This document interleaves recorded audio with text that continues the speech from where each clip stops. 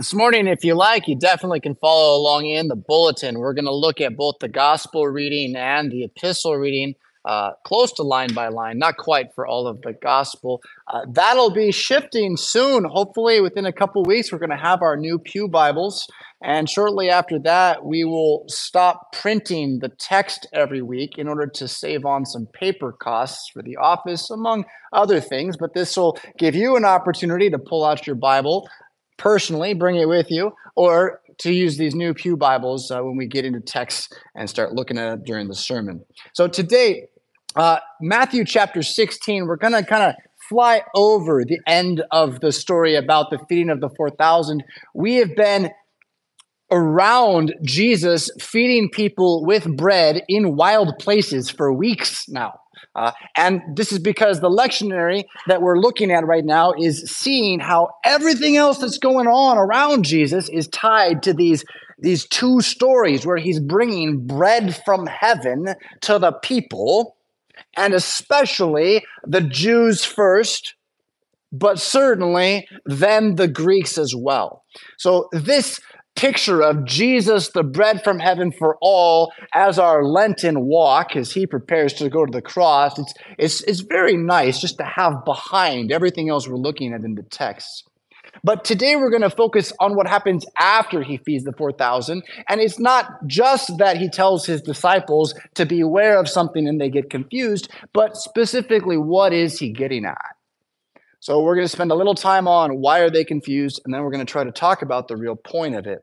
This will pick up then in chapter 16, verse 5, where he says, "Now when his disciples had come to the other side, they're across the water, they had forgotten to take bread." Right. So here's our setup. They have no food, which doesn't seem like that big of a deal, but it is. You know, you're moving around. Where are you going to get it?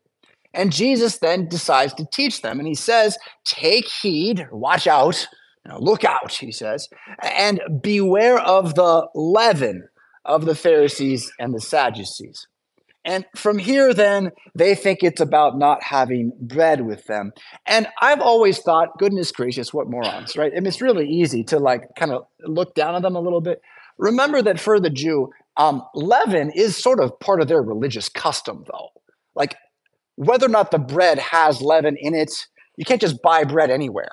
You have to have kosher food. So, there's some of that going on here, probably in their head. They're not so far out of left field, right? Although he will say to them, how do you not know what I'm talking about?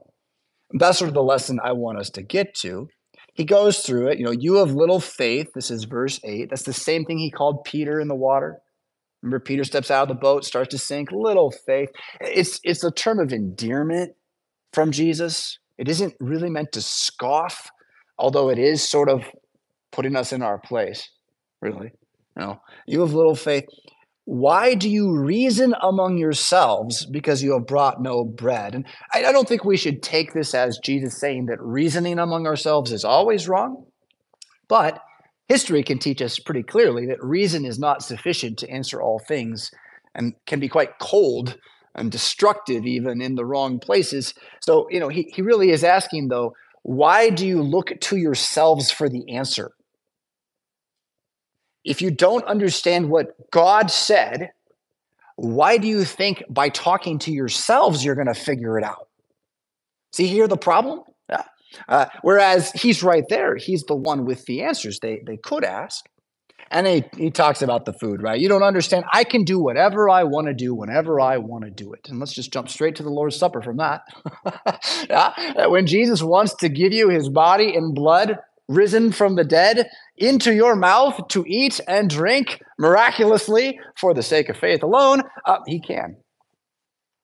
Don't you remember what he did with the 4,000 people and the 5,000 people? Why can't he do what he wants to do with bread? But his point here again is, how do you not understand that I'm talking about spiritual things? That's what he says to them, right? How do you not understand? I'm not talking about what you're going to go do. I'm talking about how you believe. And then he gives us these names again. Beware of the leaven of the Pharisees and the Sadducees. Okay, so let's back off and look at leaven. for a second too, and then we'll come to these two names that I want to drive home for you as two ways of being that you don't have to be. Huh? But the leaven idea first, I mentioned already how it was part of Jewish culture and custom. This has to do with the Exodus and all this, the Passover. But also leaven as a thing, yeast, right? It's a bacteria of sorts.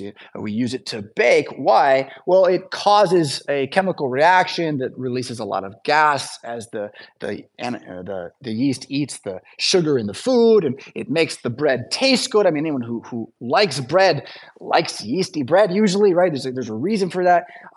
But the bigger idea, like at the heart of all of this, is just this. If you have a batch of flour and you just take a smidgen of leaven and you put it in that flour, it's going to impact the entire thing. You can't keep it out of the rest of the flour. There's no way to just kind of raise part of the loaf, right? And so this then becomes an example of both good and evil, actually, in the Bible. Often evil. Often is an example of evil. Evil is like leaven. That is, once it's in, it's in. So don't put it in. It's kind of the answer to that, right? But Jesus doesn't end around on this with the kingdom of God at one point in a parable. And he makes it pretty clear that the kingdom of God is like leaven put into a loaf, and it spreads, and you can't do anything to stop it. So good is as addictive and compellingly changing as evil is. They both operate like leaven, though. So once it goes in, it's going to do what it does. And the point of this would be, don't put in the leaven that's going to do what the Pharisees and Sadducees would have you do. Don't believe what they would tell you to believe. And what's that? We could spend, I haven't done the work for it, but I could have gone and we could do a good hour, on Second Temple Judaism, the era that Jesus lived during. So different than ours. All the cultural assumptions. Atheism doesn't even exist. It's not even a thing. They didn't scoff you out of the room. It's just such a different place. People are going for health crises to like hot baths, so the angels can help. It's just a different world. In this world, these Pharisees and Sadducees are two strong political contingents. They're not quite Democrats and Republicans because they're not nearly as in charge, actually. But they're more like, I don't know, if you can imagine some group of racially tied together and yet hating each other power leaders among a larger group in a city, but they have their own city, but the country is not really theirs. Right? But it was, but it's not anymore. And they're both inheritors of what was. And what was, the Sadducees, they got the good kicks out of it. They got the land. They got the taxes. They got the ability to the invaders are in charge, but my table's full. So I love God. This is great. God says I'm a priest. He's got his temple. The people bring the food. My table's full. The people are fine. Well, that's all good. Sadducees, okay? That's their political status. The Pharisees are in a completely different place. The Pharisees hate this. They want this over. They're almost zealots. They're almost ready to go to war, and people who listen to them will become zealots and go to war, but they're like, no, don't go to war. Just be perfect. Once we all get it in line, we're going to win. And they believe that with every ounce of their being. I mean, Paul's going to other cities to kill people. That's how much he believes it. And they're not entirely wrong in the sense that they're the inheritors of the Maccabean revolts, which did see God give them freedom under government that they didn't even have to win with the sword at times. So it's not as though every Pharisee out there is the worst guy in the world. In fact, the Pharisees are often the ones you would have been like, hey, honey, let's talk to them about, a little arranged marriage here because, he's a good man. He does his work. He's going to take care of her. They're going to have kids. It's going to be great, right? Like that's who these people were. They weren't all evil. But the leaven, right? What was their distinctive teaching? And I'm going to go out on a limb and just say what I think rather than, prove it somehow. But from a lifetime of this, it's very, very clear. They have two teachings. They're very separate and they're opposite of each other. And the teaching of the Pharisees is, do it. You do it. And you better do it. Because if you don't do it, bad on you. That's it.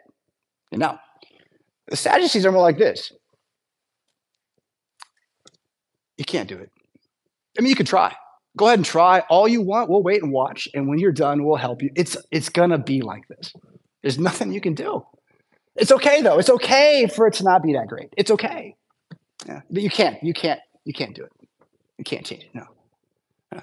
So you have, in a word, Pharisees, legalism, and Sadducees, cynicism. And Jesus says, watch out for both of those stories. Watch out for the story that says you have to do all of it, and watch out for the story that says you can't do anything. And this is an interesting thing to bring into a discussion of salvation. Because obviously, since we're saved by grace through faith, God is the one who's going to do all of the saving. But does that mean that you're going to do nothing? And that would be the leaven of the Sadducees at work there. They would take something like the gospel of free grace and salvation under Jesus Christ and turn it into a licentious excuse to just kind of live your whatever American life now and store it for yourself and die happy, I hope. That's a pretty ugly thing, really. Yeah. The power of Jesus' warning here that if we remove these two stories from us, that you have to do it and you can't do it, is that you're actually just free after that. You're just free. You're limited to what God will let you do, and you'll find that God has set in place many good things for you to do. And he not only will let you, he wants you to, will empower you to, and will chase you into heaven with it. That is the good news of the gospel of Jesus Christ, which is the antidote to this leaven of legalism and cynicism that is ransacking America. It's certainly throughout our entertainment culture. It's either this diet or no other diet, and I hate you if you disagree. It's amazing, right? Or it's do whatever you want. The world's falling apart. Who cares? Let's go watch sports. Those two things are there's no hope. But the gospel of Jesus Christ is filled with hope. As you turn your way to Romans chapter 10 to get some very specifics on the gospel, and it's in the bulletin there for you. A word on the word gospel. We've talked about this before. Good news is what it literally means. Greek, euangelion or euangelion. You hear the word evangelism in English. That comes from this word. Euangelion is evangela. And it means to bring good news in a very specific way. And in the past, I've shared that this is like a soldier running after a battle and saying, we've won. And everybody hears that. And that's true. That's the Greek usage. But it has an even stronger connotation that I was made aware of just this last week. I didn't know this, so I'm glad to share it with you now. The stronger connotation in the Roman world. And it had a lot to do with Roman conquest. It's a very specifically Roman government word. And it's the word they would use as they would send their initial vanguard out to meet your city that's in the Far East and thinks it's independent. They send this vanguard, and the vanguard comes with the gospel of Rome. And here's the gospel of Rome. You're going to have running water. You're going to have paved roads. There will not be crime. That's the gospel of Rome. By the way, if you don't like the gospel, we're going to kill you all. So, it's good news. Jesus comes along and is like, well, I got one. And Paul is going to be very clear about what this one is here in Romans chapter 10. Romans is beautiful. You know that. We've gone through it before. This section is just flush with hope in what it means to be church. Starting with verse 8, it says, but what does it say? That's a reference to the argument before. Remember, maybe 9 and 10 and 11, he's also dealing with the question, can Jews too be saved? And the answer is yes, through Jesus. Yeah. And so there's a lot of Old Testament referencing going on here to try to prove his points. when he says, what does it say, then here in verse 8, that it is the scripture he's been talking about, right? He's saying, so what does the Bible say about this again? And that's a transition moment in a larger argument. Yeah. But now he's bringing us to what does the Bible say? Yeah? It says, quote, the word is near you, in your mouth and in your heart. So he quotes the Old Testament to tell you that the God Almighty has said in his word that he's going to put this word not simply on a book or on a wall or some stone tablets. He's going to put it inside of you. He's going to write it on your heart in such a way that it will, if it's written on your heart, it's going to come out of your mouth. That is a fact. If it's not on your heart, you're never going to say it. Someone can tell you to believe it all they want. You believe this. If it's not on your heart, you're never going to say it. Sports will tell you this right away. You're a fan. You go against the opposite team and they score. You're not going to cheer. It's not on your heart. Why would you ever? You'd be upset. Like, your heart tells you what you think. It's wise to listen to it so you'll know what you think. I don't suggest you always follow it. It's stupid sometimes. Stupid heart. But okay. God has chosen as his good news that he is going to not give you running water, but put his word in your heart so that your heart will become in line with his truth and his goodness. And that's, again, Paul's just saying that at the start of his little piece here, right? What does the scripture say that the word's going to be inside of you? And then he says, that is the word of faith which we preach. So he's saying that the scriptures exist in order to be in your mind and heart as something believed, right? And that's what faith is. Faith is to trust what the scriptures have said. So here this morning, I'm suggesting, trust the scriptures when they say you're supposed to trust the scriptures. That might sound like a roundabout argument, but no, it's a starting point is what it is. It's a starting point. And you got to start somewhere. Trust the scriptures when they say trust the scriptures. And then trust the scriptures that when they're in your heart, they're going to change your mouth. From there, can you imagine what happens in the world when your mouth speaks the word of God instead of just your opinion all the time? This isn't just about how you can kind of go home and make ends meet. This is about how you are a light in the darkness of a dying age when the word of God is inside of you. And that's what scripture says is going to happen. So I suggest you get used to it. Start to pray that you understand it. Act on purpose. Huh? The word of faith which we preach. The way it goes in is you hear it. Yeah? That, and here's what you hear. That if you confess with your mouth the Lord Jesus and believe in your heart that God raised him from the dead, you will be saved. Good old-fashioned, revival preaching this. We can debate this text too, because we do. What does it mean? Does it mean that if you make a decision for Jesus, now you're really saved? And if you haven't yet made a decision for Jesus, prayed the sinner's prayer, given your heart to him, you don't really have faith? Some might use it that way, and maybe they use it to bring people to faith sometimes even. There is something here to be sure about, like, have you not confessed with your mouth Jesus? Have you never spoken out loud, Jesus, save me? If you haven't, I'd suggest you try it. We shouldn't just do it once. We should do it all the time. It's wonderful to have a God who listens to you. He hears your cry. Use his name. So there's that. But there is also this just powerful underlying fact that this is not about conversion. This is about the reality of your certainty where you stand with God. That when Jesus is on your lips, that means God is in your heart.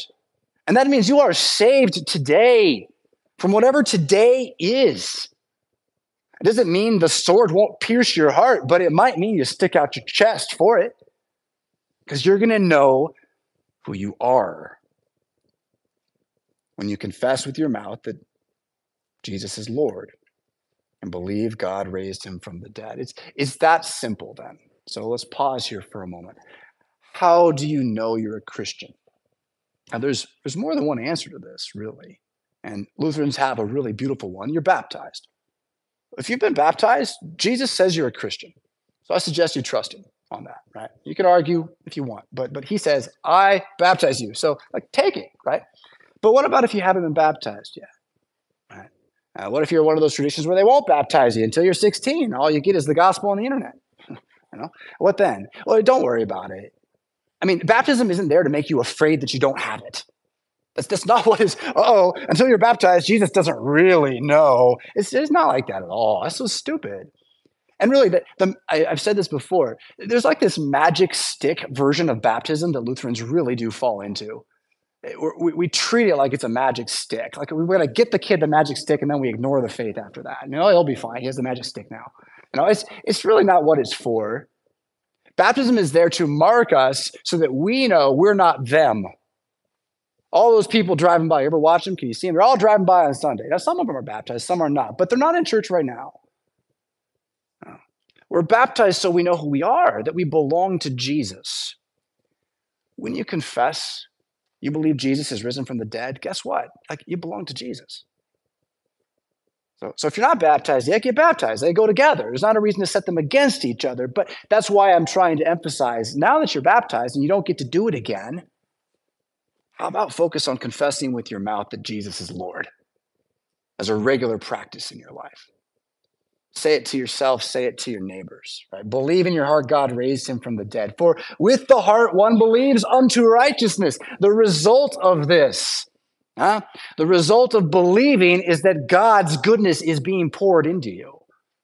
And it's going to only create more good so that even the evil that's around you, you can't get away from, you're now the leaven that's invading it. You're the leaven now. You're the good leaven invading the world. For the scripture says, whoever believes on him will not be put to shame. What a powerful promise. Shame is like my greatest fear, I think. On a daily basis, I try to avoid it at all costs, and I often cannot. To believe then that my prayers will never be put to shame. To know that the God who made Israel cross the Red Sea and brought them back from Babylon by Cyrus's hand, the God who is Jesus, who walked on water but did much more, went into the grave and came out again, and that because of him, I will not be put to shame on that last day. The judgment day is good enough for me that when I hear, and I hear it, about what I don't do, and it doesn't have to be you. You got your own versions of these stories too. Other people saying, you don't, you do, you don't, you do. Judgment day. You're sitting there saying, but I did. I tried so hard. Stop. Jesus knows. Jesus knows. He knows you tried so hard. You don't have to tell yourself that anymore. Judgment day, it'll be okay. They misunderstood. They won't be put to shame either in Christ. We can work toward peace. It's a completely different way of living. It's a Holy Spirit. He goes on in verse 12. There's no distinction between Jew and Greek.